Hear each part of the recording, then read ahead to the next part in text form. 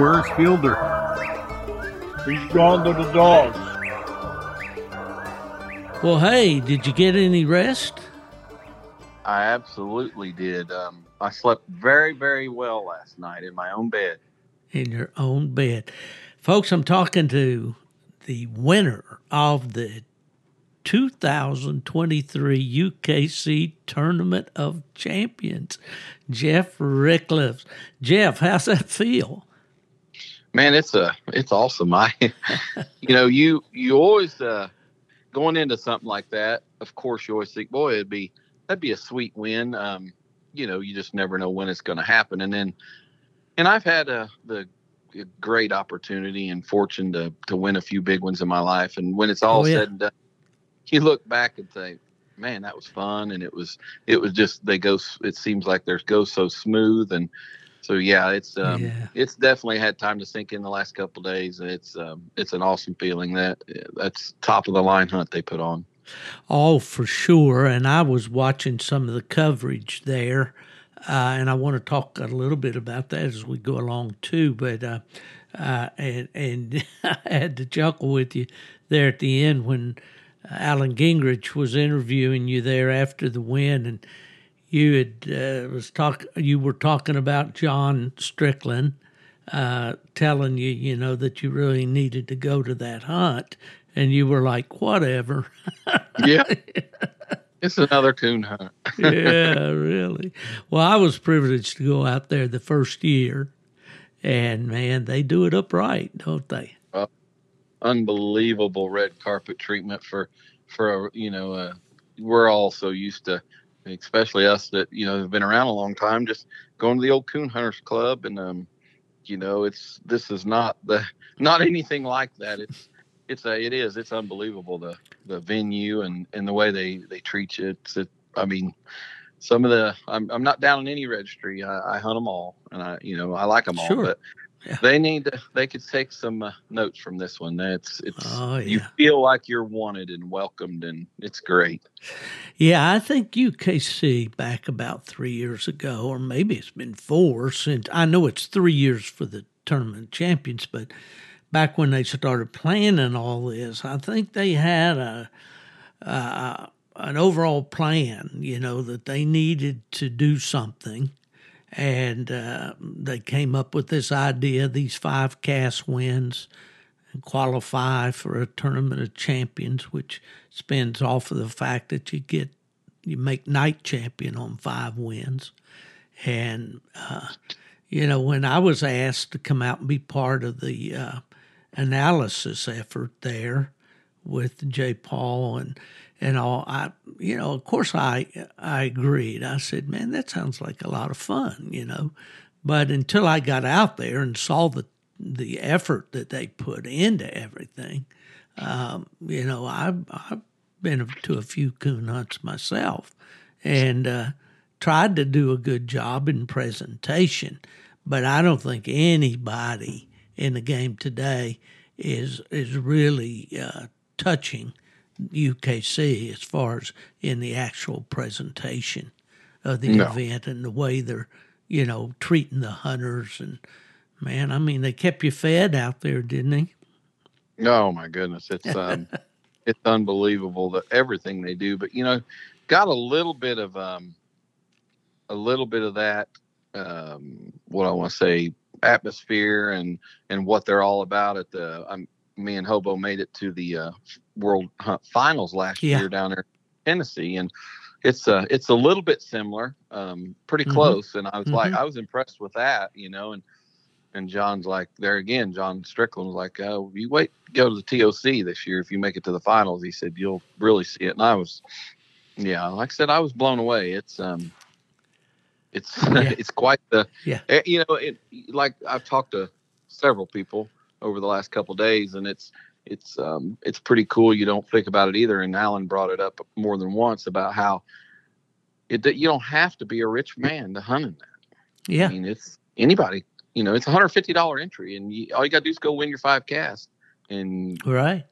It's a completely different deal than we hunt in most of the time, and pretty cool. It really was. Yeah, Great. it really is. And on that point, Jeff, we got a little plot dog, a partner, me and I, down in North Carolina.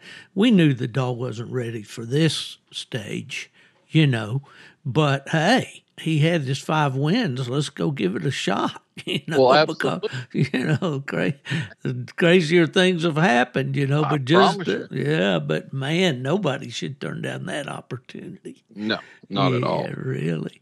Well, I was gonna save this for later on, but I might as well just throw it out there, and I'll get some booze on this and all. The only thing.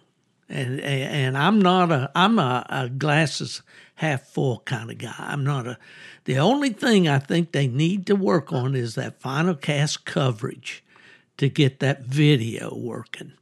I don't know exactly what happened this year. I know they had planned to video the final cast. I have no idea. I stayed up pretty late, but I didn't stay up for the whole thing. But then I saw later that apparently there was no video coverage, although they did have the play-by-play going on back at the studio, which is top drawer there. But anyway. Well, I can fill you in a little bit about that. Yeah. So I'm not going to get into great details because there was a little bit of a situation happening with some club members that it wasn't a good thing.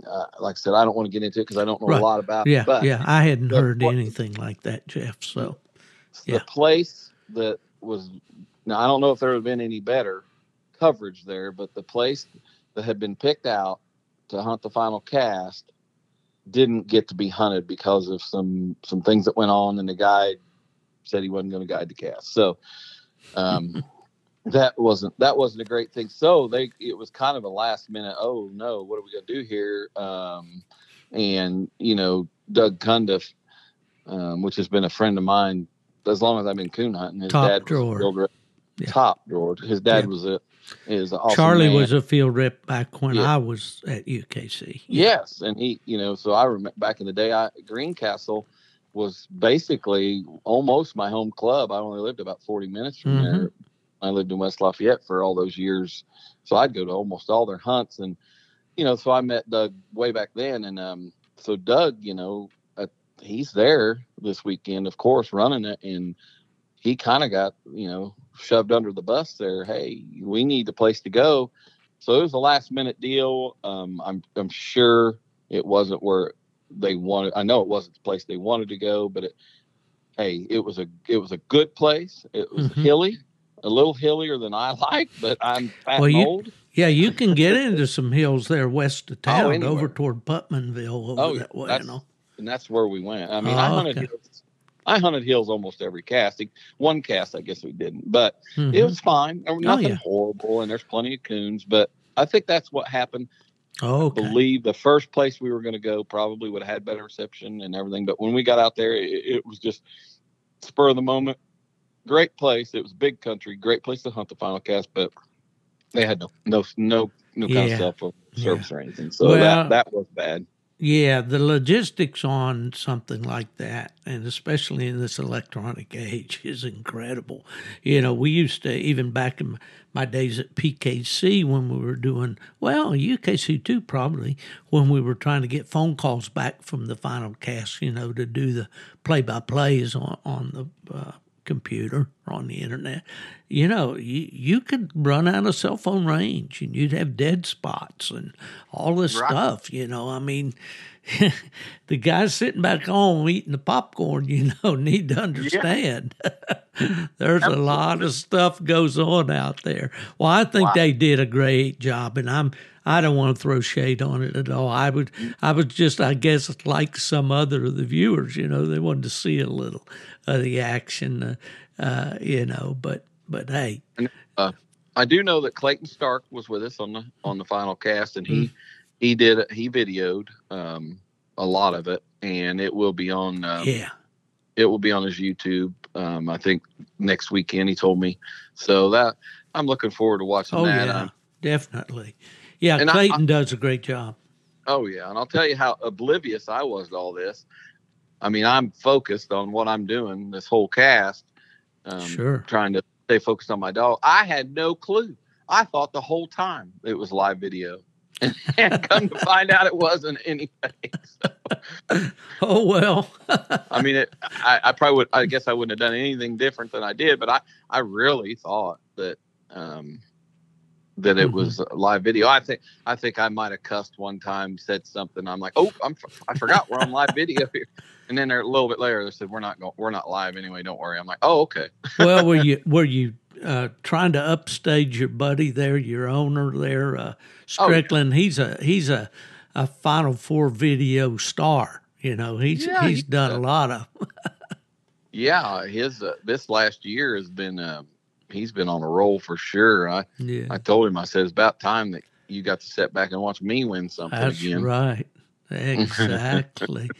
Well, I wanted to talk about, before we get into, first of all, I want to thank you for taking the time, because I know you have to be pounded with all this in the aftermath. Today is just one day after you got back home, I'm sure. Did you get home Sunday? Yeah, I actually only live about 2 hours and 25 minutes from Greencastle. Okay.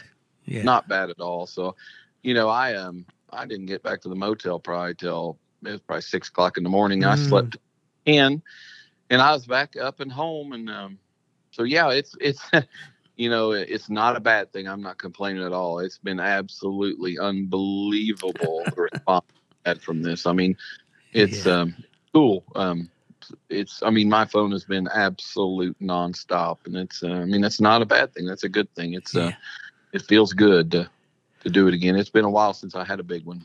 Well, you know, I posted up on, not trying to take any credit here at all, but I posted up, I think it was on Friday. I said, gone to the Dogs podcast picks Jeff Ricklefs and Hobo to win the TOC. Absolutely. But I just had a feeling, man. I just had a feeling this was your time, brother. And then, well, I appreciate the feeling, and I hope you have a lot more of the feeling. Well, I'm sure that was all I could do was root for you. But, you know, looking at, well, before I get in, I keep trying to jump ahead of myself. I want to talk about the hunt a little bit, not ask you to recap every cast particularly unless you want to, but you know, there was talk around that you'd kind of been in a slump for a while with Hobo, or the wins hadn't been coming maybe as quickly as you wanted. What was going on with that? Do you have any? Absolutely. So like I mentioned in our podcast last year, this dog is, you know, one of my favorites I've ever had. We got him when he was young, and I went to winning pretty steady with him right off the bat. Really excited about him. Well, you know, I don't know if this had anything to do with it or not. But got him in at the World Hunt. Didn't get any farther than the double cast win. But then, starting in November, I went to Oklahoma to a big 3-night hunt. And the dog just wasn't, I mean, this dog is always so competitive that you're always in the game. You don't win all the time, but you're always right there and feel like you have a chance. And those 3 nights, it was like he wasn't even out there. It's like, but he acted okay. I mean, around the motel and around you, and I just knew something wasn't right. And so immediately I went to my vet, a very good friend of mine. I had an 85-year-old man tell me when I was in my teens that, hey, dogs can't talk. If you got a good dog, they'll have bad nights. But if they all of a sudden start looking bad and stay that way, it's probably health, and they can't tell you that. So I've always remembered that. So I went to my vet, and sure enough, he had some, we really don't know what caused it. It wasn't really a UTI, but he had some stuff in his urine. I don't even remember exactly what he called it, some plankton or something. I don't know. And protein in his urine.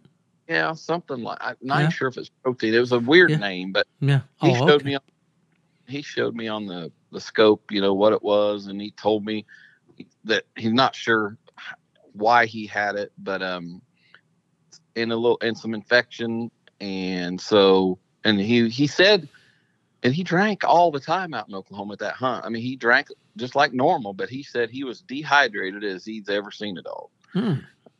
So, wow. Put him on some antibiotics. He gave him a shot, put him on some antibiotics. He made me feed him. It's some kind of special dog food. I don't even remember what it was, but it was like a 20-pound bag. And he said, take him off of what you're feeding him now, feed him this. And that was to clear those bars up, whatever was in his urine, and put him on the antibiotics and everything. And so we laid him up for, I don't remember that. So that was at the time I laid him up like 2 weeks. That was the time that I took Paige and hunted at the truck hunt for John and got her in. Yeah. And then John went on and win the truck with her. So that's Hobo was down is why I didn't have him there. So now we're going to get to the point. So after that, he started, I noticed, I thought he's looking good again. Well, then all of a sudden it was like, boom, another notch better. I'm like, okay, now he's back to normal. And he was completely back to normal. But I'm going to tell you something. I went to a bunch of hunts in January and February. I couldn't win. And the dog looked great. I mean, it's just like the dog had a black cowl over his head. I had a black cloud, whatever. We couldn't win. If there was a chance to get beat by a quarter or a chance to get beat on a tiebreaker, it happened. I mean, we were in a horrible snake bit, as we say. Snake bit big time. And I can't tell you how many casts, but I'm going to say, I was joking around, said 30 casts in a row I lost, but let me back up a little bit because I did.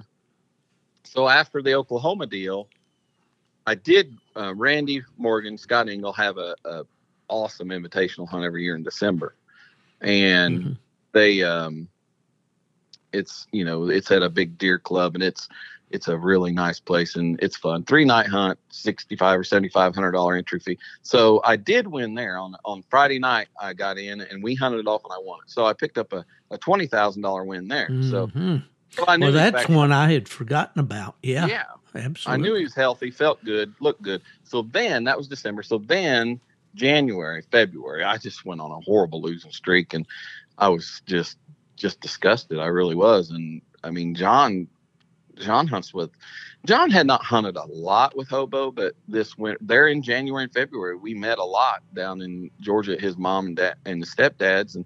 And we hunted. I stayed down there 3 weeks at different places and hunted all these hunts. And me and John were hunting. He's like, Jeff, he said, that's a good one. He said, I didn't realize how good he was. I said, well, why do you think I love this dog? He said, yeah. He said, he's a good one. I'm not sure what's going on, why we can't win. And we're like, we don't know what's going on. And it kept on. And it got to the point we were going to do something different. Not sell the dog. I mean, John said, we're not selling the dog. We had some people try to buy him, but we're going to break something up. We were going to maybe switch, John take him, me take something else, just to see what was going on. And we had made a date, like if something didn't change by June 1st, we were going to do some swapping around. So went to the zone hunts for the Tournament of Champions and he looked there again Friday night, looked great, got beat by a quarter. I mean, I'm snake bit. Well, then Saturday night we go out there and mine trees 4 coons before anything makes a tree. I score 8 1/4 and I'm like, okay, maybe we got this monkey off our back. And that got us through the Tournament of Champions. And the next week was a super stakes, won several cast outs of super stakes. So things started looking a little better. And then this happened this week. So maybe we've completely slung that big gorilla off our back here. Well, I tell you what, if you look at it and you look at his performance, and I did a little show prep here before I called you, Jeff, but, the dog scored 1,575 plus points in 4 casts out there last weekend. Really? Yeah. He won on Thursday night. He scored 375 and won his cast. His opposition had in the cast 175, 150, and 175 minus. Right. Okay. So that was his Thursday night cast win. Then you went to Friday, right? And then that was when the top 24, I guess, hunted. And he scored 375 again. and his opposition had 175, and then 2 dogs had 0 each. Right. And then on Saturday, the first cast, that's when the Joe dog, no, not the Joe. What was the dog? BTO. BTO dog. Right. You jumped out ahead there. I think you had something like 3 something, and he had some minus, and he withdrew with like 40 minutes left, right? Yeah, 7 minutes left. Yeah. Yeah. And so Hobo scored 400 that night. Right. And then here the final cast, which was just lights out, dominated that one, scored 425. The blue dog had 50 plus, and the Joe dog had 25 minus. So, I mean, dominance. There's no other way you can say it, but he dominated those 4 casts. So, yeah, you're right. When you look at it that way, I mean, it's like, but trust me, when a couple of those casts weren't as easy as it looked on the card. Like the final cast, there were some things happen. Like, I guess maybe I was just so focused and everything, but that things could have been way different, but they weren't. I mean, it's just the way, I guess you're just worried. You're not worried, but thinking of every scenario, what could happen. And of course, the best scenario happened. I mean, that's this dog. This dog, he just, when he trees, he has coons. I mean, that is such, I've always said that is the main ingredient for the win is having his coons. And that, it was kind of funny. The one judge judged me like 2 or 3 casts, Jeremy Cox, great, good guy. And I heard him talking to Clayton Stark after we pulled off my last tree. The hunt was over and they were Clayton was taking some pictures with me and everything. And I heard Jeremy say, man, this dog, he said, he didn't think I could hear him. He's like, this dog's been impressive. He said, I think this dog's had a coon every single tree he's made this week. And I said, hey, I said, I just heard that. And I said, you know what? I really hadn't even thought about it, but you're exactly right. He was 100% for this week. Every tree made it. Think about it in this world we live in, and I think the pendulum has kind of swung back. There were a few years there that the Walker dogs were getting a lot of heat for slick trees, a lot of heat. But I think that pendulum is swinging back the other way. Don't you, Jeff? We have this talk. We have this talk all the time amongst hunters, and there is no doubt in my mind, Steve Fielder, 100%. I don't care what anybody else says. These dogs nowadays are so much better than the dogs of the old. I mean, these guys say, "Oh, these dogs nowadays, they don't hold up to the back in the old days dogs." Baloney. Then you hunt these big hunts that we hunt. I'm not bragging that we get to hunt all these big hunts, but when you go to a $4,000 or $5,000 entry, $7,500 entry, or get to the point where we were at later on in the TOC, where you're hunting against dominant dogs, buddy, you make one mistake, you get out of your, like, when you're supposed to be treed over and have a coon and you're not, and this dog is, ahead of you, you're beat. These dogs have coons these days. I mean, no, I'm not saying all of them. Sure, there's some dogs that slick tree, but I'm telling you, you go to these bigger hunts and hunt against these guys that are out here doing it every weekend, you better have your A game, or any dog out there is going to win. It's unbelievable. So yes, to answer your question, 1,000% they have come around. Yeah, really. Well, I noticed that. I mean, they don't give you a running total. I mean, plus and minus score on these results that we see on the internet, but he didn't score any minus, did he? No, that score you got right there, that is it. There was no circle, no minus, period. That's amazing. It really is now. That's amazing. Well, Jeff, this is something I'll throw in there, and it's probably a little sidestep from what we're talking about, but overall, looking at the overall picture on this dog, I'm an old school hound guy. I grew up with hounds. I've been looking at hound eyes since I was knee high to a grasshopper. I look at this dog's eyes and somebody's home. The dog, I looked at some of the video that's on the UKC Coonhound Facebook page, and the interviews that you did prior to, the finals and all that. I like the dog. I mean, he's got a beautiful head, and he looks at you like, man, I know what's going on here. I'm not worried. I'm not excited. I'm not hyper. I'm just, I get it. Absolutely one of the most even keel, just smart, even keel, not. And I'll tell you what, really, if you hunt with this dog a lot and you're around him a lot like me, I don't know if I've ever seen a dog. I mean, I'm sure there's been some close, but I don't know if there's ever been a dog that I've hunted that lives, breathes, eats, smells, tunes hunting more than him. That's all he wants to do. And you can, you're walking around in the evenings before the hunts. I always take him a big walk to try to get him to clean out and everything. He's just as calm as a cucumber, and everything's fine. But I promise you, when you pull him out of that truck, he is got the biggest heart I've ever seen in any dog in my life. I think you could cut his legs off and he's going to try to go. He's only 3 years old. That's another thing too. But I've never seen this dog tired. I mean, when we pulled him off that last tree, walking out to the road for the UKC guys to get us, I mean, he winded a couple coons and was wanting to go again, and it's 5 o'clock in the morning, So he's got heart. Oh, you gotta admire their heart, that's for sure. Yeah. And to think that he's been hunted there, 4 casts in a row, Sure. And well, that's just awesome, man. What about one of these casts, or any 1 or 2 or 3 or all of them, that kind of sticks out to you? Some situations that happen, or where you had to kind of get up on your handler horse a little bit, or yeah, for sure. So, and I was going to go back to it. There was another, the very first cast too. I was treed again just to go into a little more about how many coons or how accurate he was. Yeah. First round on Thursday night, great cast. 14 minutes left. I'm treed again, 0.95 through the hills. Cody Carter's judging and guiding. And the other guys are like, they really can't beat me.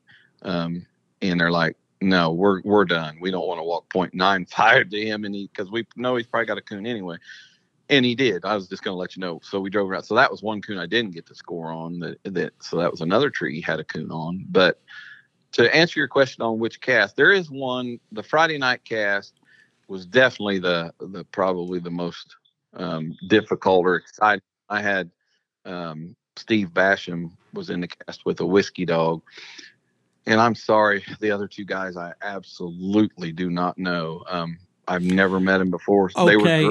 Oh, you remember the dogs? You did. You had the Bart's High Dollar Whiskey dog, a Walker dog, 4-year-old dog, Bruce Bart's, and Stephen Basham, right? Yep, right. Okay.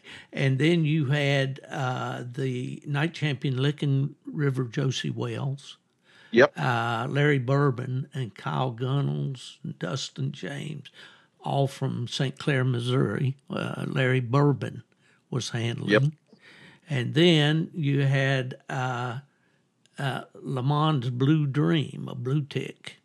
3-year-old male Aaron Lamons, I guess that is, or Layman's, I'm not sure. Stephen Powers, also co-owner, and this Aaron Layman's was the handler. So that's who you had on Friday night. Mm-hmm. I felt bad because I did not know the other 2 gentlemen, but I will say one thing: they were great guys, super nice. I know Steve Basham very well, so. Jeremy Cox was the judge. It's kind of strange. While we were at the club there at Greencastle at the venue, waiting to go. We had a time set to go. Just out of the blue, they weren't calling for anything. A pretty bad thunderstorm come in. It was rocking now. I mean, lightning, thunder, pouring down the rain. Mm-hmm. So, well, I was sitting in the truck, and I hadn't changed into my hunting clothes yet. So it finally let up enough where I grabbed my hunting clothes and ran in the building to change. And there was a couple guys standing there in the cast and the judge. And I'm like, hey, I said, I wouldn't get in a hurry. I said, I looked at it. It's supposed to be out of here by, 9:30, 10 o'clock. And they're like, yeah, we don't want to hunt in it either. So we hung out a long time, and then it finally let up enough. And we had an older gentleman that was going to guide us. And he was kind of getting a little antsy, but about wanting to go, but we finally got to go. And I noticed on the way out there, it was very, very, very warm, steam rolling off the ground. And I checked the rain gauge on my phone. They had got 7/10, 3/4 of an inch of rain. Wow. I'm like, these coons probably aren't going to move. Yeah, it's going to be tough tracking if they are moving. Yeah. I mean, the steam was rolling. So that's exactly what happened. But we cut loose and we just got scattered. It was unbelievable how bad we got scattered. And I was fortunate enough. Hobo's not a great strike dog. He's very, very, very honest and most of the time middle of the road. But I ended up getting the first strike, and then the blue dog struck second, and then Steve bashed him with whiskey third. And we all went straight ahead. Well, the little female dropped back behind us across the road in another woods. Well, she struck behind us, and God almighty, we got scattered. And Whiskey was the first one to get treed. He's 0.7, whatever. He's 3/4 of a mile. And about that time, the female comes treed behind us, but you could barely hear her. So we were walking down the road to go around to Whiskey. Well, then mine had been in this woods trailing, old bad track. He couldn't do nothing with it. And this is something we've worked on his whole life. And he dropped it like he's supposed to, and he got on in there. Well, then the blue tick comes treed in the middle woods. So we got a dog behind us, a dog in the middle, and Whiskey's treed across the next road. So we're scattered everywhere. I'm thinking, man, mine's not even treed yet. And by the time, if mine gets treed, with the no leash lock, it's a different game. You got to think of it way different, And so I'm thinking, well, Steve's got a coon here. He's going to have another hour and a half to tree another coon while I'm sitting over here waiting for him to even score me. So I was it didn't look like it was going to be a good situation. And on the way to Whiskey, mine did get treed, past him to the left over here. So as we're going around there, Judge like, you can go ahead and go handle yours. And I said, listen, I'm not going to let mine sit there and tree for over an hour. I said, I don't want him to get hoarse. If I happen to win, I want to save him. So he said, that's fine. I know right where you're at. I said, well, I'll pull him back. I said, when I see you come, I'll turn my light on. So all that happened. And I knew Steve had to have a coon because they didn't shine but a second and they were off. Well, then they weren't gone long, and Steve's dog struck again right there, pretty close to me, and didn't take that dog long, and he was treed again. So they were gone and gone and gone. I'm thinking I'm probably not even going to get to cut back loose. And I'm like, and not only that, when I got to my dog and handled him, I could see it was a den. It was a hollow den, a snag den at that. I'm like, oh, this definitely not working out.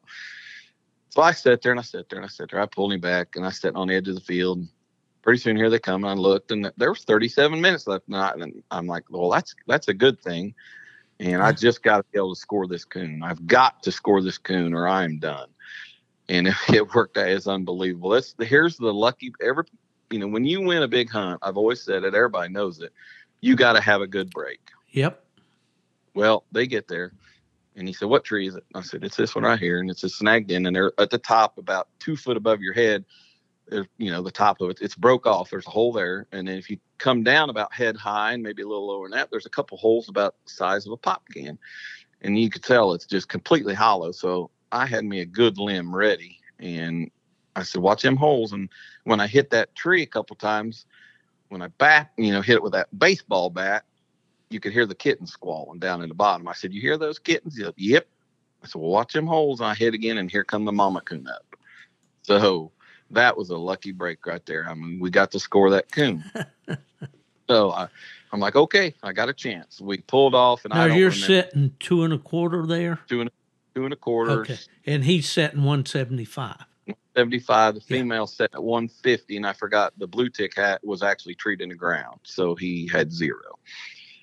But now Steve's treed again, and they said that the female was treed again. So now they're both treed again, and I'm on the lead, but I no leash lock, which is a great thing. I'm getting ready to cut back loose. I don't remember how much time's left, but it's like 20 minutes or 25 minutes. So I'm thinking all I got to do is get treated again. I should be okay. Well, I cut him, and we go to walking towards that female. And there's a road bed that, like our old railroad track, they tore the tracks out. So it's like an old road bed. And we got up on that road bed. We're walking down it.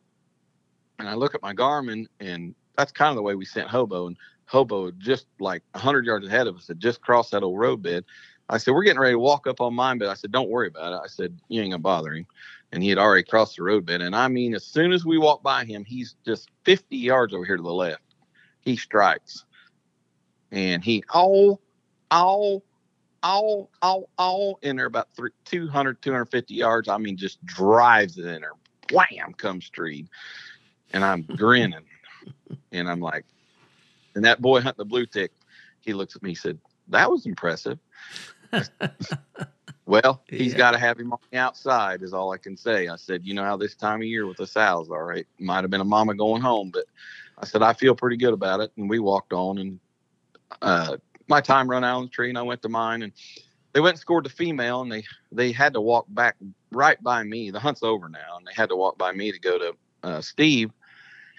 And so they went ahead and scored me, because if I had a coon, Steve couldn't win, and I had a big old fat one laying up there.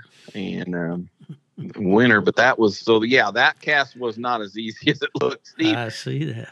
Steve had another coon over there, so yes, I mean, those scorecards don't always tell the whole story. Oh no, not at all, not at all. But yeah, that used to fascinate me, because there were two guys that I remember always at the tennis center in Aurora at the PKC World Hunt that poured over every single scorecard. Can you name those two guys? Was it J.C. Ellis? That's one. Strickland? Nope. I'm not sure. Big Don. Oh, Don Gosowski? Yeah. They poured over every single score on that table. At PKC, they kept the final four back, and then you could look at the cards and stuff. Absolutely. But, that was different than UKC, where everything had to be confidential, but right. But yeah, those guys always put them. No, they don't tell the tale, that's for sure. And when you write an article on dogs, as I've done several times over the years, you got to get to the guy, just like just now, and get the story. Because absolutely right. Well, you want to jump on forward to the final cast, or was there anything that happened in the round 3 cast? Yeah, that was a kind of a bad deal. Jacob and Jack Bingham from Iowa are very good friends of mine. Super people. I remember Jack always as a red bone man, but he's kind of switched over to walkers here. I'm sure he's probably still got a young dog around there, a red dog, but that little female, I think they retired her and sent her to a guy just to pleasure hunt now. But yeah, so he's pretty much just hunting walker dogs. But I'd never drawn BTO before. Of course, I got a lot of friends that live in Iowa, buddies, and so I did a little checking on him when I drew him, and then guys that drew him the night before, and I knew he was a good one. And heads up, or some people don't like heads up. Heads up is my absolute favorite cast to hunt. I don't know why. It stems back from the Hardwood Henry days and going to the PKC Nationals. You always had heads up casts, and I kind of kept track of all that stuff back in the day, and I know it's I don't know how many it was, but with Hardwood Henry, I was undefeated in heads up cast. He won every one of them I had him in. So that's probably why they're one of my favorites, but some people just don't like them. And sometimes they say it's harder for dogs to get separated from each other and this and that. If you make a mistake, if you do make a mistake, it's harder. There's no cushioning in between. There's no other dogs to help cushion, Yeah. Well, I heard Stretch and Burkholder talk in there on the YouTube footage and saying that it was hectic. It was more hectic, more intense.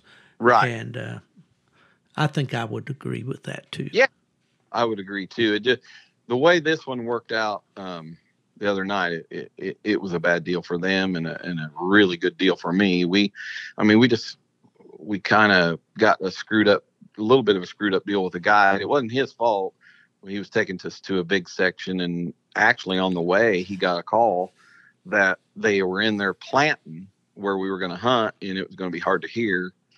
So he told us, he said, you probably don't want to go there with tractors running and everything. We're like, no. So he took us to another spot, and it was still daylight. And we parked and we got out. I'm like, is this where we're hunting? He's like, yeah. He said, I had a cast in here last night. It was fine. But it was like 600 yards from the edge of Greencastle, the town, its limits, And I'm like, if we go, yeah, we're not going to hunt that way, but know about these dogs. They're not going to go the way they send you most of the time, or the way you send them. Yeah. So super good boy, young guy. He's like, well, I got another spot. And he said, let me show you. I had my Garmin out with the bird's eye, and we were looking over the area. And he said, give me your Garmin, and I'll let me pull it up the other spot. So he pulled it up, and me and Jacob stood there and looked at it on the bird's eye. And we're like, yeah, we'd probably better go there. So we left and went there. It's only about 10 minutes away, and it was a really good spot. We walked down a little fence road, got on a river. It's about 150 yards wide, timber beside the river. And then it ran down there a quarter or so, and then it dumped into big timber. So it was a really good looking spot. We walked down there and cut loose along that river, and BTO struck right after the minute. Mine strikes a little bit right-handed and just made a couple kind of funny barks, actually. And I strike for 75. Well, I think mine just barked crossing that water, because he crossed that river and then shot across the big field to the big timber over there, about 600 yards. And when he hit that big timber, BTO's just kind of hammering around right here on the river. He's trying to figure this track out.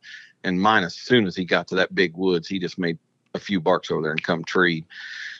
So I let him settle a little bit and treat him. And we're walking that way. We had to cross that river, which he said it was crossable, and it was. We get over there, and BTO had worked around a little bit there. And I was on the way to Hobo, BTO comes treed. So we get to me. I got a coon. Pull him off, cut him. Beautiful just a little creek in there. I cut him right down that creek. And before we get halfway back to BTO, mine's setting through their 800 again treed. And we get to BTO, and he's right on the edge of that river. No, it's a little fence road come off the river, but he's on a tree that's about 2 foot from a good den, but it don't touch. I mean, they do not touch. We walked around at the backup judge, Jacob, looked every nook and cranny, and both the judges are like, well, we don't see where it touches. They felt bad for him, but Jacob's a good boy, and he's like, they don't touch. I agree. So minus it, that they said we're minus it. And he was fine with it.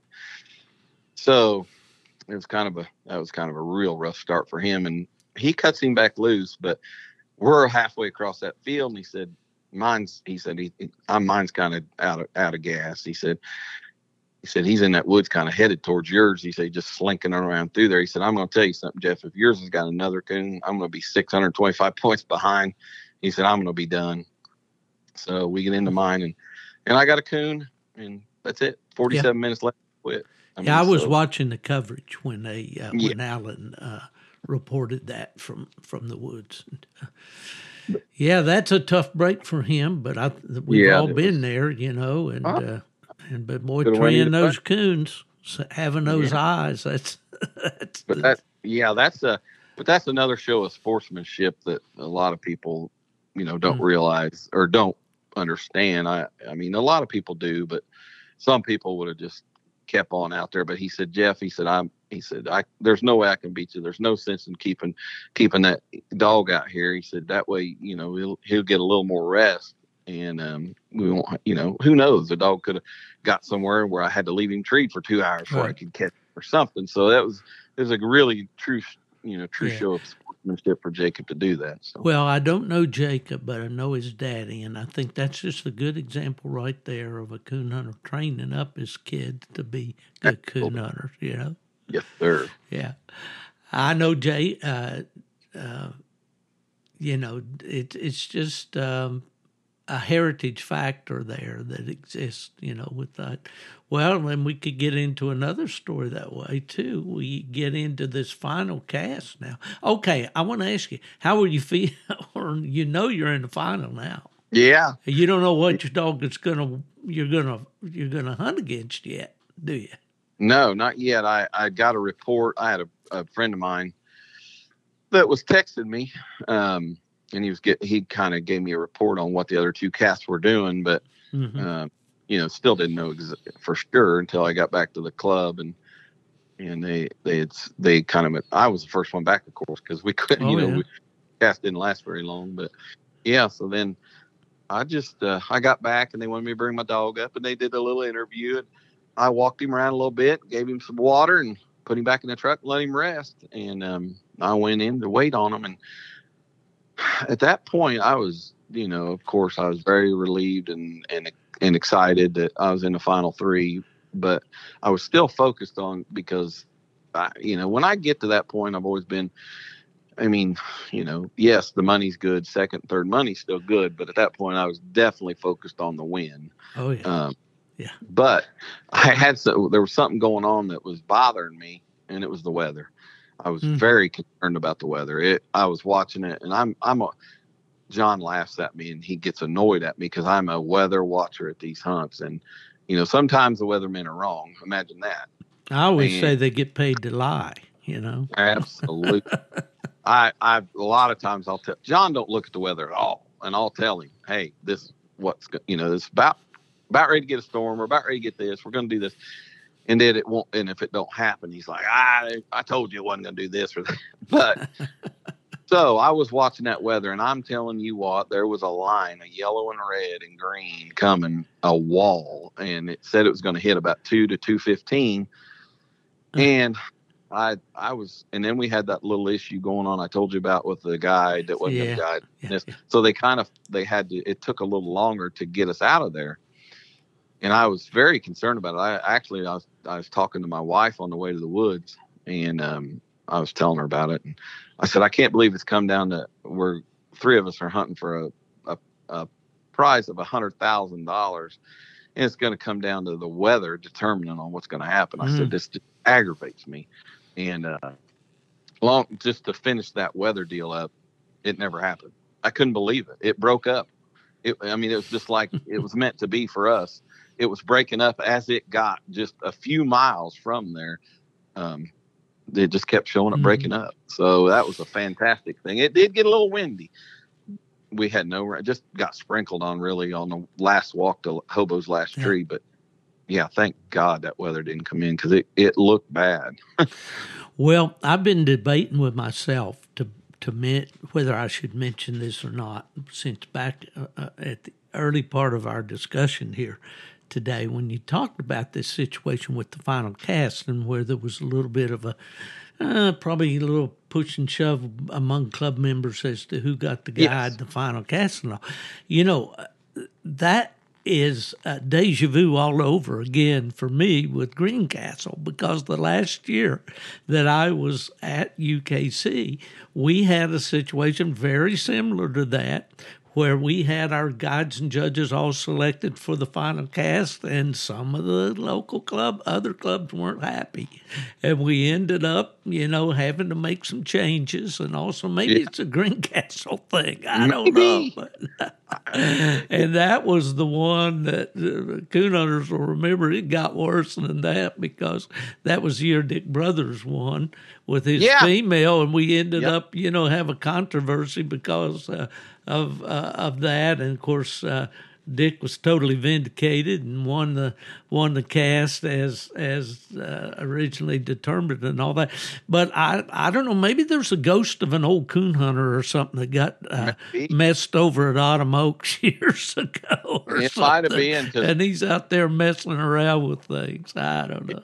Yeah, it's a shame because I'll tell you, some of them guys down there, Cody Carter, Tyler Pettit, Doug Cundiff, some of the best guys in the world. And always have been. Yeah, that Cody Carter and Tyler Pettit both are true coon hunters that know dogs. And Cody jumped me down there on Thursday night and guided, and they spend a lot of time in the woods. So, I have no clue what happened and why it happened. Yeah.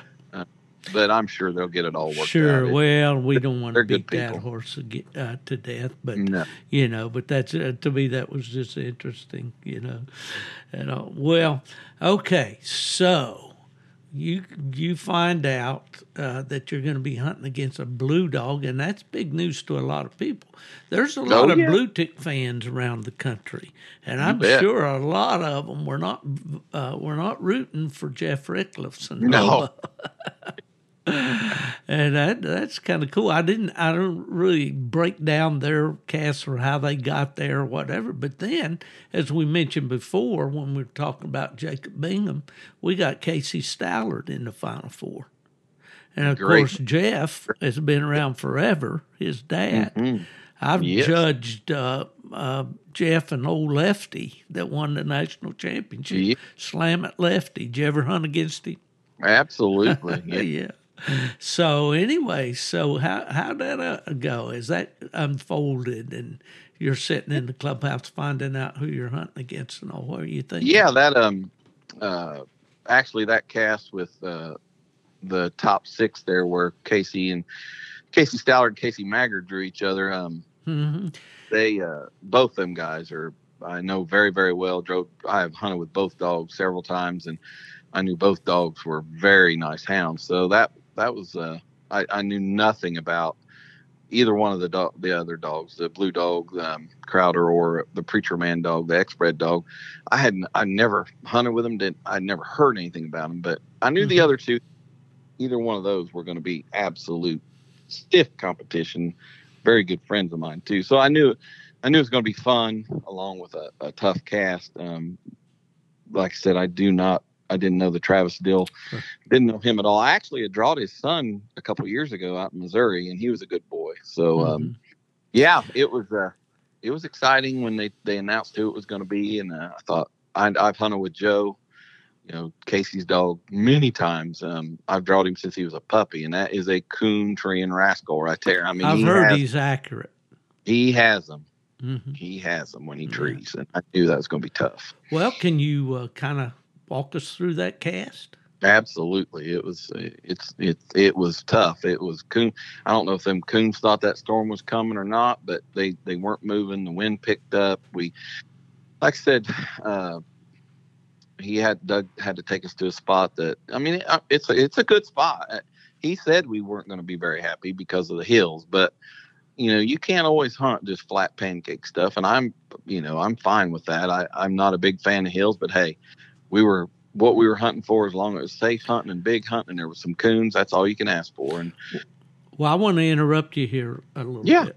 You're 60 years old now? Yeah. That surprised me. I heard that the other day, and I said, no, Jeff can't be 60 yet. Yeah, February 20th. Yeah. And you had back surgery. Yep, a year and a month ago, March 21st last year. And you were actually, obviously, not able to hunt during that. Right. Yeah, it was like about 8 weeks where it wasn't that long before I pleasure hunted. It was just a couple of weeks before I went out pleasure hunted some, just rode the Ranger around and hunted easy spots. But it was 6, 7, 8 weeks before I could go back to the competition hunt, Now you're here facing your 4th cast in 3 days. Yeah, and let me give you a little bit of feedback or a little bit of news on this. I mean, it's crazy, but so we got back from our little vacation, me and Gwen in Florida, and I said, I've had enough of this. I'd gained 4 or 5 pounds in Florida. We ate like pigs, and I kind of gained like 20 pounds over the last year and a half, just gradually a little bit. I said, I've had enough. And a good friend of mine had started this some kind of crazy diet, and he had lost 42 pounds in 2 months. I said, I'm doing it. I said, I don't care. I'm doing it. And I'm getting on this treadmill every day or outside every day. Now, this started when we got back March 4th from about a week after that, if we got back from Florida. So I said, I'm doing the treadmill or outside walking every day, and I'm going to do this diet no matter what. So come now, I've lost 22 pounds, and this diet has cut out every ounce of sugar. I think that's one big thing. I have more energy right now than I have had since I was 30 years old. I feel unbelievable. So to answer your question, I'm going into the fourth cast, and I feel like I haven't even hunted a cast. I mean, it's unbelievable how I felt. How many Red Bulls did you have before? Zero. I've never drank an energy drink I in my have life. not either. I have not one. I couldn't resist. But on this diet, you drink water. That's it. You can't drink anything else but water. And I think that's a big thing. So, yeah. I mean, I don't want to get into all that. But yes, so going into this, yes, I'm still very slow crawling up those hills. But I can do it. In flat country, I can walk with anybody. And I felt good going into this cast. You know, probably some of that's you're excited about being in the final three. I'm sure. But so we get there and the wind's picked up and we're in these big hills. We know it's probably gonna be tough to hear, and we cut them. And we stand there and we stand there and we stand there. 10 minutes goes by. Nobody's struck. That is unheard of in Indiana. Now, I can tell on the Garmin mine struck, and I thought maybe I could hear him, but there's no way I was going to ask the judge if he heard him, because, I mean, it was just a maybe. And Casey, all of a sudden, he's like, listen right in here. You got me? Judge's like, nope. You got me, Judge. You got me, Judge. You got me, Judge. I still think I've heard mine bark a couple times. But so Casey strikes. The judge finally says, I hear one. He strikes. Now I heard mine for sure. Mine's a little left-handed. You got me? He said, I got another one left-handed. So strike me. So we stand there. Now the blue dog, straight ahead a little bit to the right. You can hear him way better than ours. He strikes, and he just comes treat. So we stand there a minute, and we start easing that way, and everybody knows Joe's pretty much silent. So he was treed. But the blue dog got treed in first, and as we're walking, Casey trees Joe. Backup judge goes with Casey, and we go to the blue dog. He's down in the purdy part of this hunt. I mean, beautiful. You get down on the creek, and Doug had told us before we left it, once we got out of those side hills there, and we get down the bottom, it's pretty. And when you get down there, now we're out of the wind, and we get down there, and the blue dog's got a coon. And I've been watching mine on the Garmin. He's on an old bad track, and I'm thinking he ain't done this all week. He don't need to do this now. You know, I'm like, he's been really treating them coons pretty quick. So I'm thinking, you need to get treed. And, well, Travis with the blue dog, he decides he's going to keep his on the leash. And I didn't understand that. I'm thinking, I want mine to tree as many as he can, as fast as he can. But on the way to Joe, he was beside me.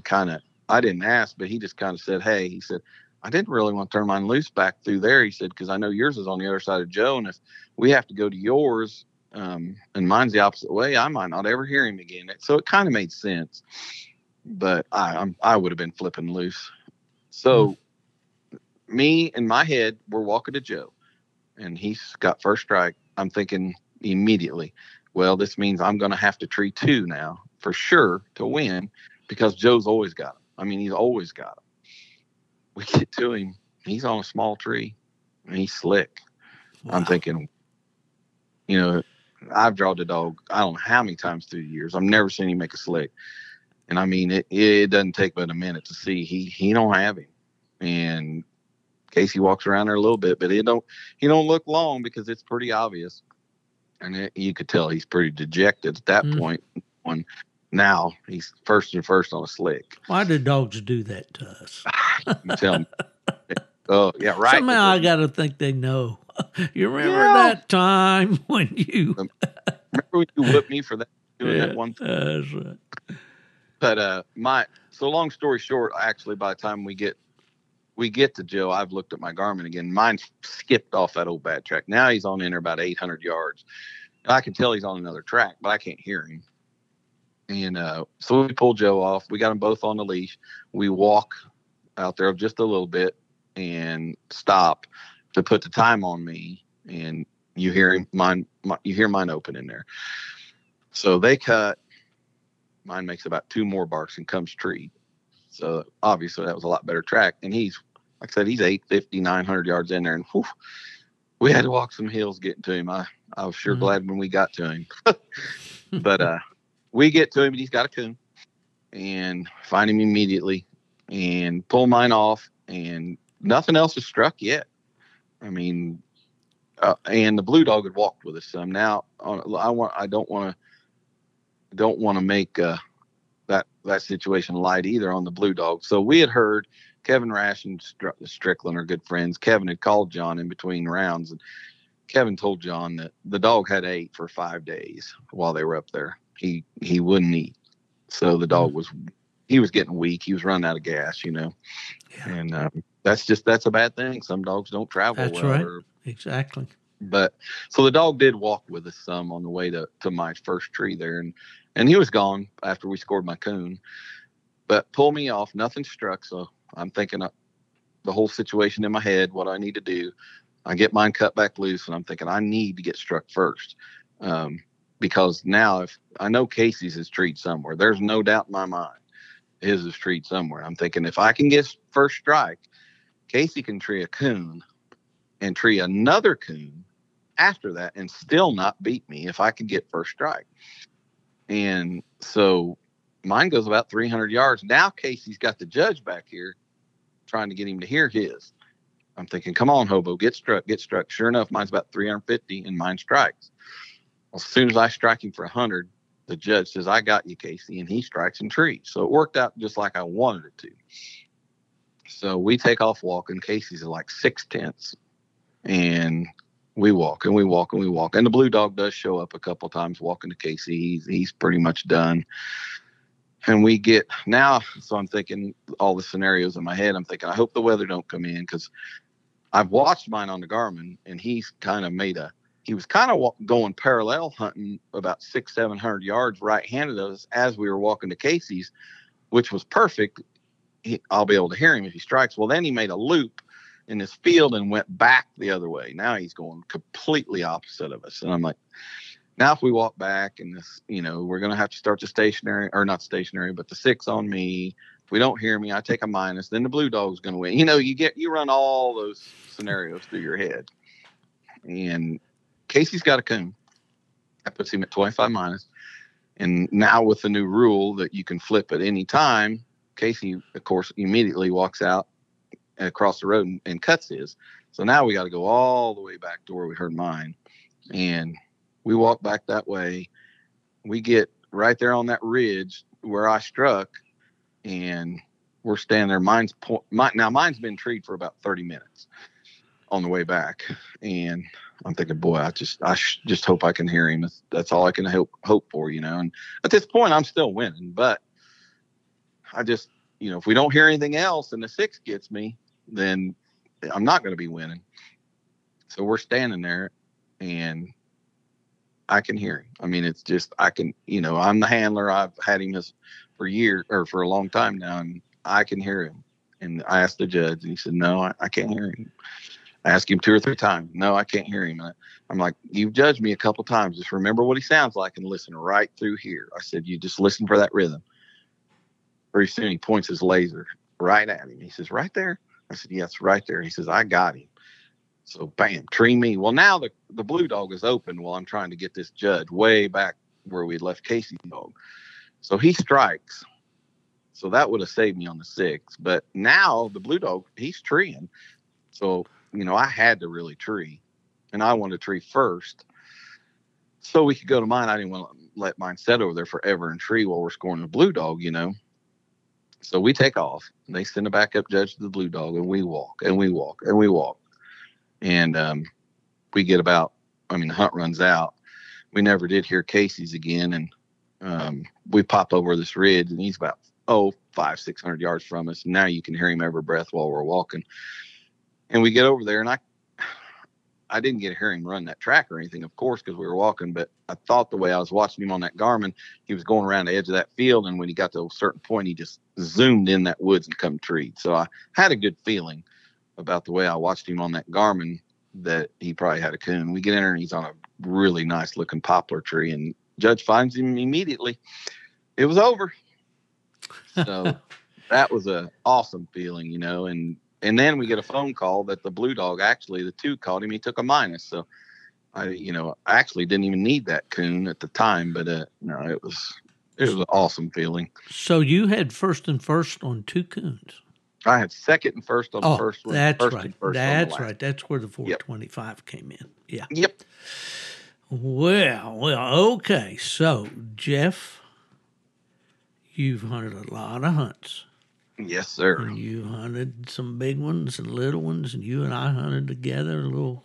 Last time I went hunting with you was up in around northern Michigan, somewhere up there one night. Yeah. We hunted. I was hunting a little plot female that wouldn't stay treated with anything. You were hunting a dog named Jack or something like that. What was that dog's name?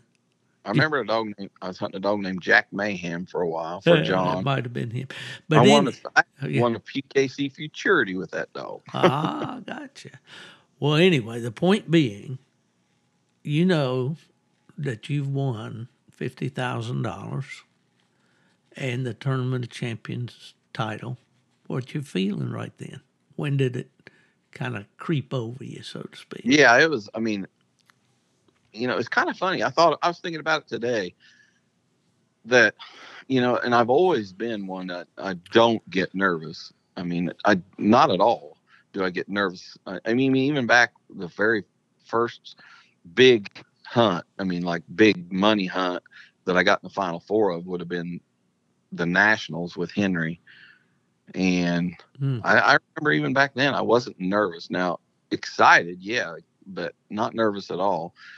But I remember walking across. Now, today I was thinking about it. I'm like, that's crazy. I was walking to my dog, not knowing this blue dog left, not knowing anything, what happened back here. But I was completely, calmness was over me completely, because I guess it's just knowing your dog. I mean, there was no doubt in my mind.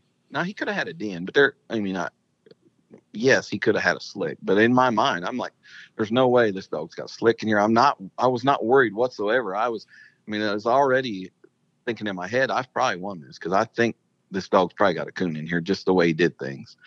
So it's kind of crazy. I'm surprised I wasn't like more excited, nervous or whatever, walking to him thinking, oh my God, does he got a coon, this or that? But I wasn't. It was calmness, but it was maybe it's more I was tired from walking them hills. Well, I've been in those hills. One night we were over there. I was judging out of Sullivan, I guess. We went up to Greencastle in Super Stakes time. I was with PKC, and we got over and got in a downpour, the one you were worried about. And those big old raindrops that looked like they weighed 5 pounds each were smacking me right in the eyeballs when we look up trying to shine a tree and in those hills, too. Nothing worse than hunting in the rain. I hate it. I know. Well, I hope, Jeff, as you're talking, that the younger hunters and the newer hunters are listening to what you're saying. Listening how you analyze what's going on, how you determine by the way that dog operated, the way he worked that track, the way he ran that track into the woods, whatever. All these things, you're putting all this together into a sight picture that tells you what's going on there. And most of the time, you're going to be right. Yeah. There's nothing more that aggravates me more than to hear these people nowadays saying, oh, you don't even need to know a dog nowadays. You got the Garmin and this and that. Well, baloney. I mean, yes, maybe you can go out there and hunt one in a cast, but let me tell you something. I've spent so many nights and hours with this dog. He's just 3, but we bought him. He was 16 months old, and I don't care what anybody says. I want to know every single thing that dog does. And yes, I mean, the Garmin's, I hated it when they implemented them. I still think it takes away from the coon hunting sport, because I always felt like it was a team thing. It was a handler and a dog, and it's kind of took a little bit of that out of it. But I mean, I'm used to it now, and of course I use it just like everybody. But the benefits are so great in knowing where your dog is, especially in these dogs, what they're worth today, and what they're worth in emotions. Sure. Emotional worth and all, to know that dog's safe or about to get in trouble, I agree. I think that outweighs all that other, but I do agree with you. I mean, I said, there's no way that Garmin can influence the outcome of the hunt. and Right. it will, but you got to know how to use it, and you got to Yeah. know how to read the data and process Right. it and all that, just like you're talking about there, Right. by knowing, Well, hey, that's awesome. So now, as soon as they congratulate you on that tree, well, at that point, you're the winner after Yeah. that second coon, right? Absolutely. Yeah. Absolutely. So what do? You call Strickland, or what's going on? It was kind of funny because this is another point I make, and I wish some of these younger guys or even some of these older guys, I don't know. It's all personal preference. But when I get out of my truck before a cast, the first thing I do is shut my phone off. I mean, I do not want that distracting me during a cast. Right. If I'm sitting at a tree waiting on somebody to come score me or whatever, I'm bored, I might flip it back on and text somebody, text my wife, text Strickland, whatever. But my phone is off. These guys, some of my buddies will be texting me during a cast, and you wonder why I don't answer. I don't have my phone on. I don't want it on. So yeah, we were sitting there, and it was a pretty cool little group. Me, Jeremy Cox, the judge, Clayton Stark, and then Trevor Wade with us. The two backup judges had went to the Blue Dog, so that was like those people were with me, and Trevor Wade's a super person, Clayton Stark, nice guy, and absolutely, so they were top drawer, both of them. And, yeah, congratulate me, pat me on the back. Clayton wanted me to get down with Hobo and so he could take some pictures, and he videoed that coon in that tree. So yeah, it was pretty exciting. And he said, "Hey, Jeremy's like, you want me to take a picture with your phone?" I'm like, "Oh yeah, let's do it." I said, "Oh, it's off." I said, "Here, let me turn it on." I said, "Now, if you've already announced this, when I turn this on, it's going to go bing, bing, bing, bing, bing, bing, I'm sure." But he said, "Well, I don't think they've announced it yet." So I turned it on, and it hadn't been on 10 seconds, and I'm getting ready to hand it to him. My wife texts me, and in capital letters, "Did he have a coon?"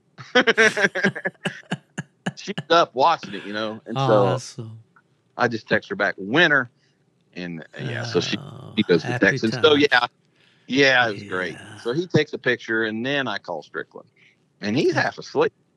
Well, he's a star, He was on the set with those guys up there. In fact, he was my favorite one. And they're talking about when he started hunting when he was 9 years old. Oh, yeah. Yeah, he was so what was funny though is him and Suzanne were at the club, but they had actually went out to the truck. Suzanne was going to take a little nap, and he was listening and watching the commentary out in the truck. But he had fell asleep, and when I called him, he said, "Hey, buddy, what happened then at the end there?" And I'm like, "I had a slick, man." And I said, "I moved to third place." His silence for a minute. He said, "You liar." And I went to whooping, hollering, and told him we won. So, that's great. That is great. Well, you got to have fun, whatever you do, absolutely. Jeff. You know what? If it's not fun, why we do it, right? I'm the biggest cut up out there in the cast. I mean, even in some of these, even in some bigger, the bigger casts and stuff, man, I still like to cut up and have fun. I mean, keep it light. Yeah. Well, now, have you done a little running total of I know it's different registries and all, but what's your lifetime handler earnings up to now, do you think? With me? Mine in different. Oh, Lord. Well, you just added another 50, Yeah, it's I've tried to over the years try to figure it up. It's over $1 million. I mean, I can't even tell you exactly though. But it's well over $1 million and everything. The with different registries and the invitationals and everything. So yeah, awesome. Sure. Awesome. Yeah, it's great. Well, we used to say we're on the way to being a PKC millionaire. We're paying $80 to win 60. Yeah, exactly. Oh, that's a great story. Well, listen, how old was Hobo when you got him? Yeah, I'm glad you did bring that because I do want to give a little recognition for sure. And I haven't even called Mike Gilbert. Mike Gilbert is the one that raised this dog. And I was going to call him yesterday, but Larry, my phone's been blowing up. So I'm going to call him today. But so I was without a dog. We were looking. a little female I'd been hunting for John, she just wasn't operating right. We decided to do something different. We look. And Josh Watson in Georgia and Shane Stevenson called me and said they were on their way to Gilbert's, and that the Shane Stevenson, he bought a couple dogs off Mike, was really good friends with Mike, and he said, hey, we're going up here to hunt with Mike, and he's got a little dog. And I'd heard of him. He was young, really young, but he actually placed second or third in the Shelburne, Indiana pro hunt the summer before. At 10 months old, he got second or third. At 10 months old in a pro hunt. So, but I'd never really paid attention, what he was, or hadn't really asked about him. So they just were just shooting the shit with me, actually driving up there to go hunt with Mike. And they got to talking about this dog, and they knew I was looking. And Shane said, I got first chance at Hobo. And he says, we're going up here to hunt with him. He said, I really don't need a dog. And Mike called me. Mike's one, when he's done with a pup and it's time to sell one, he's ready to sell it because he's ready to move on. Yep. Told Shane, he said, hey, you got first chance at this dog. I'm just telling you, I can't do much else with him. He's pretty much a finished dog. Now he's 15 months old. And Shane's like, yeah, let me think about it. So he called me and teasing me more than anything. And they were laughing at me because I was like, man, let me go look at him. He said, let me think about it. Well, the next day they called me. He said, I told Mike, he said, let you guys come look at him. But if you guys don't buy him, then don't sell him to anybody else. So I called John immediately and I said, hey, let's go look at this dog. I'd looked at a couple other ones. Nothing had caught my eye. And I said, I'd like for you to meet me. It's not that far. And he said, yeah, I'll meet you at Gilbert. So called Gilbert. We set it up. Went down there. He brought Apollo. He was hunting Apollo at the time. And I had a friend of mine, Derek Brewer, was hunting a little dog named Junebug. And he went with us too. So we kind of would have a little cast, Mm-hmm. And we actually just cut Hobo loose with Apollo first.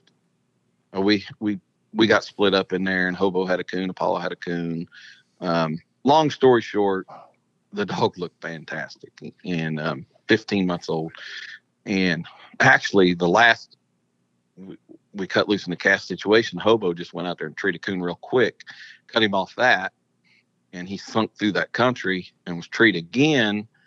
And we were like, walk back to the truck, and from the truck to where he treed, it wasn't from the tree we cut off, but from the truck, he was a mile or a little more, and you could hear him good. So we, okay, his mouth's good. He's had coons when he trees, this and that. And we were hunting state ground. I mean, it wasn't good hunting, and it was December, mm-hmm. and that thing had been pounded to death, So Mike, and that's not great hunting down there where Mike is good. Anyway. No, exactly. So Mike had talked about going to some private land after that. So me and John are in the truck together, and they're driving in another truck, and we're driving around there. And I said, well, Mike talked about taking us to some private land. It'll probably be a little better hunting after we get him off this one. And John looked at me and he said, why? And I'm like, what do you mean, why? He said, well, why do we need to go anywhere else? He said, what else are we going to see? He said, let's just write him a check. So I said, hey, I'm good with that. But, I said, I didn't know if you'd seen enough. I said, we saw him go by himself. We saw him go with other dog, one other dog, three other dogs, everything, So we drove around there, and we got fairly close to him, and we parked, and we take off walking, and we're walking, and Mike looks back, and he looks at me, and he's like, well, where's John? I said, he's writing you a check. And he laughed. He said, oh, okay. So we go in there, and he had another coon.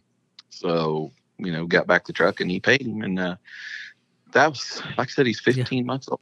And, now, he's off of Hardiman's jab, right? No, he is off of Josie Wales. And Josie's off of jab. Yes. Right. Yep. And then a little bitch named Casey that him and Chuck Cliver had together, and she goes back to the old Frogger dog and Beller's breeding. Yeah. On the bottom. So, yeah.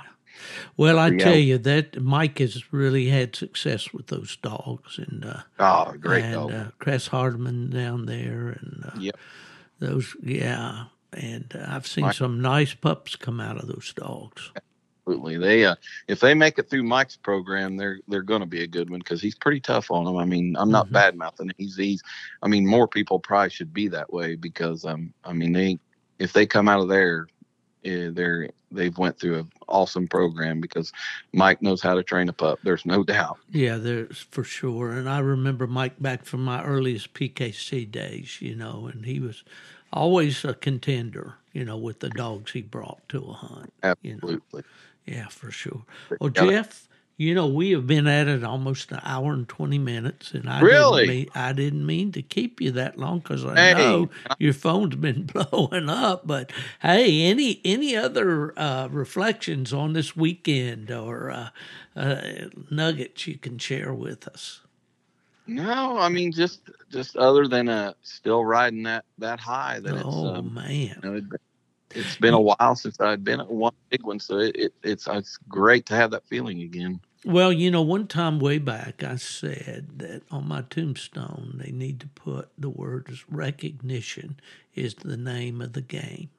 I've been around this coonhound thing for a long time and I always tried to give recognition to the winners, the ones that did it the right way, the ones that, put in the time, put in the work, and did all that, and to be recognized as the top dog in UKC for this last 2023.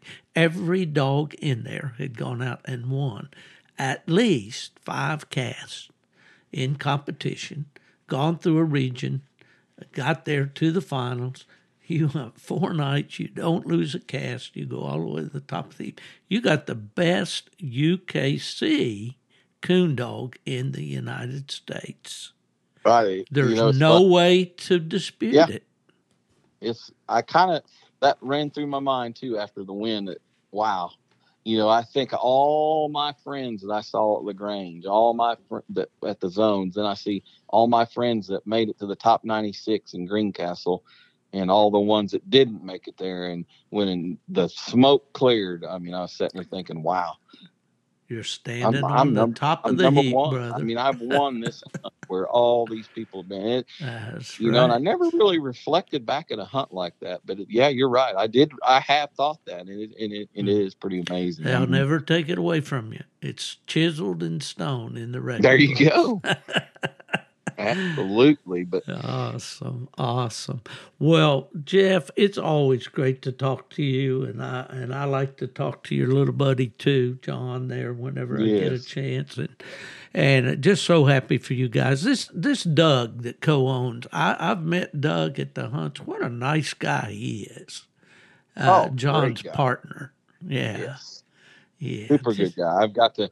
I'm getting to know him better and better. When we're in Georgia in the wintertime, spending some time down there, we keep dogs at Doug's house, and he goes hunting with us a lot. And I've met his wife several times. We'll all go out to eat. So I mean, I didn't know him at all, but over the last 2 years, I've got to know him real well, and super people. Do we pronounce his name Galbreath or Braith? Yeah, Galbreath. Yep, Galbreath. Yeah. Super guy. Got all that nice hair. Silver fox. There you go. The old silver fox. That's right. Well, Jeff, always a pleasure. And I can't tell you how much I appreciate the fact you taking this time today. I know you get back from winning the most prestigious hunt in the country, and your father-in-law puts you to work working cows. Now, what's right with that? With 40-mile-an-hour winds and 35 degrees, I'm like, hey, but no, let me tell you something about my father-in-law. He used to be a coon hunter. Okay. He's hunted black and tans back in the days. Back in when Jarvis was young, he had some Jarvis hunt for bred black and tans. He hunted and everything, but just wanted to tell you, he's 84 years old, and he sat there with his iPad on and watched that whole hunt till 4 a.m. Man, how great is that? Where do you get a father-in-law like that, man? Yeah, he's awesome. He's a super fan. Well, so I know that your wife has been so super supportive of your hunting, and big time. They say the apple doesn't fall far from the tree. So there you go. Well, Jeff, congratulations from all of us here at the world headquarters of the Gone to the Dogs podcast. All my friends, we were rooting for you big time, man. You carried it off. It's a great, great story. Thank you so much, and enjoy the fruits of your labor, brother. Well, man, I appreciate you rooting for us and picking me to win it the other night. Yeah, how about that? It felt that? good when I saw that on Facebook. I thought, well, he's got a lot of dogs he could have picked, and he picked me, so it meant a lot. I just had that feeling it was your year, brother, and you pulled it off, and that's great. Just great. Well, folks out there in podcast land, as you know, we've been spending here about an hour and almost 30 minutes with Jeff Ricklefs, handler of Strick's Hardtimes Hobo, owned by John Strickland and Doug Galbreath, the 2023 UKC Tournament of Champions champion. And it's been great, Jeff, and wish you all the best as you go forward with Hobo. And folks out there, if you've got any needs in the way of supplies for your dogs or yourself in this coon hunting game, contact my friends at duhuntingsupply.com. They'll treat you right. If anybody asks you where's Steve Fielder, tell him he's gone down there to Indiana to hunt with the champion Hobo dog and Jeff Ricklefs. He's gone to the dogs. There you go.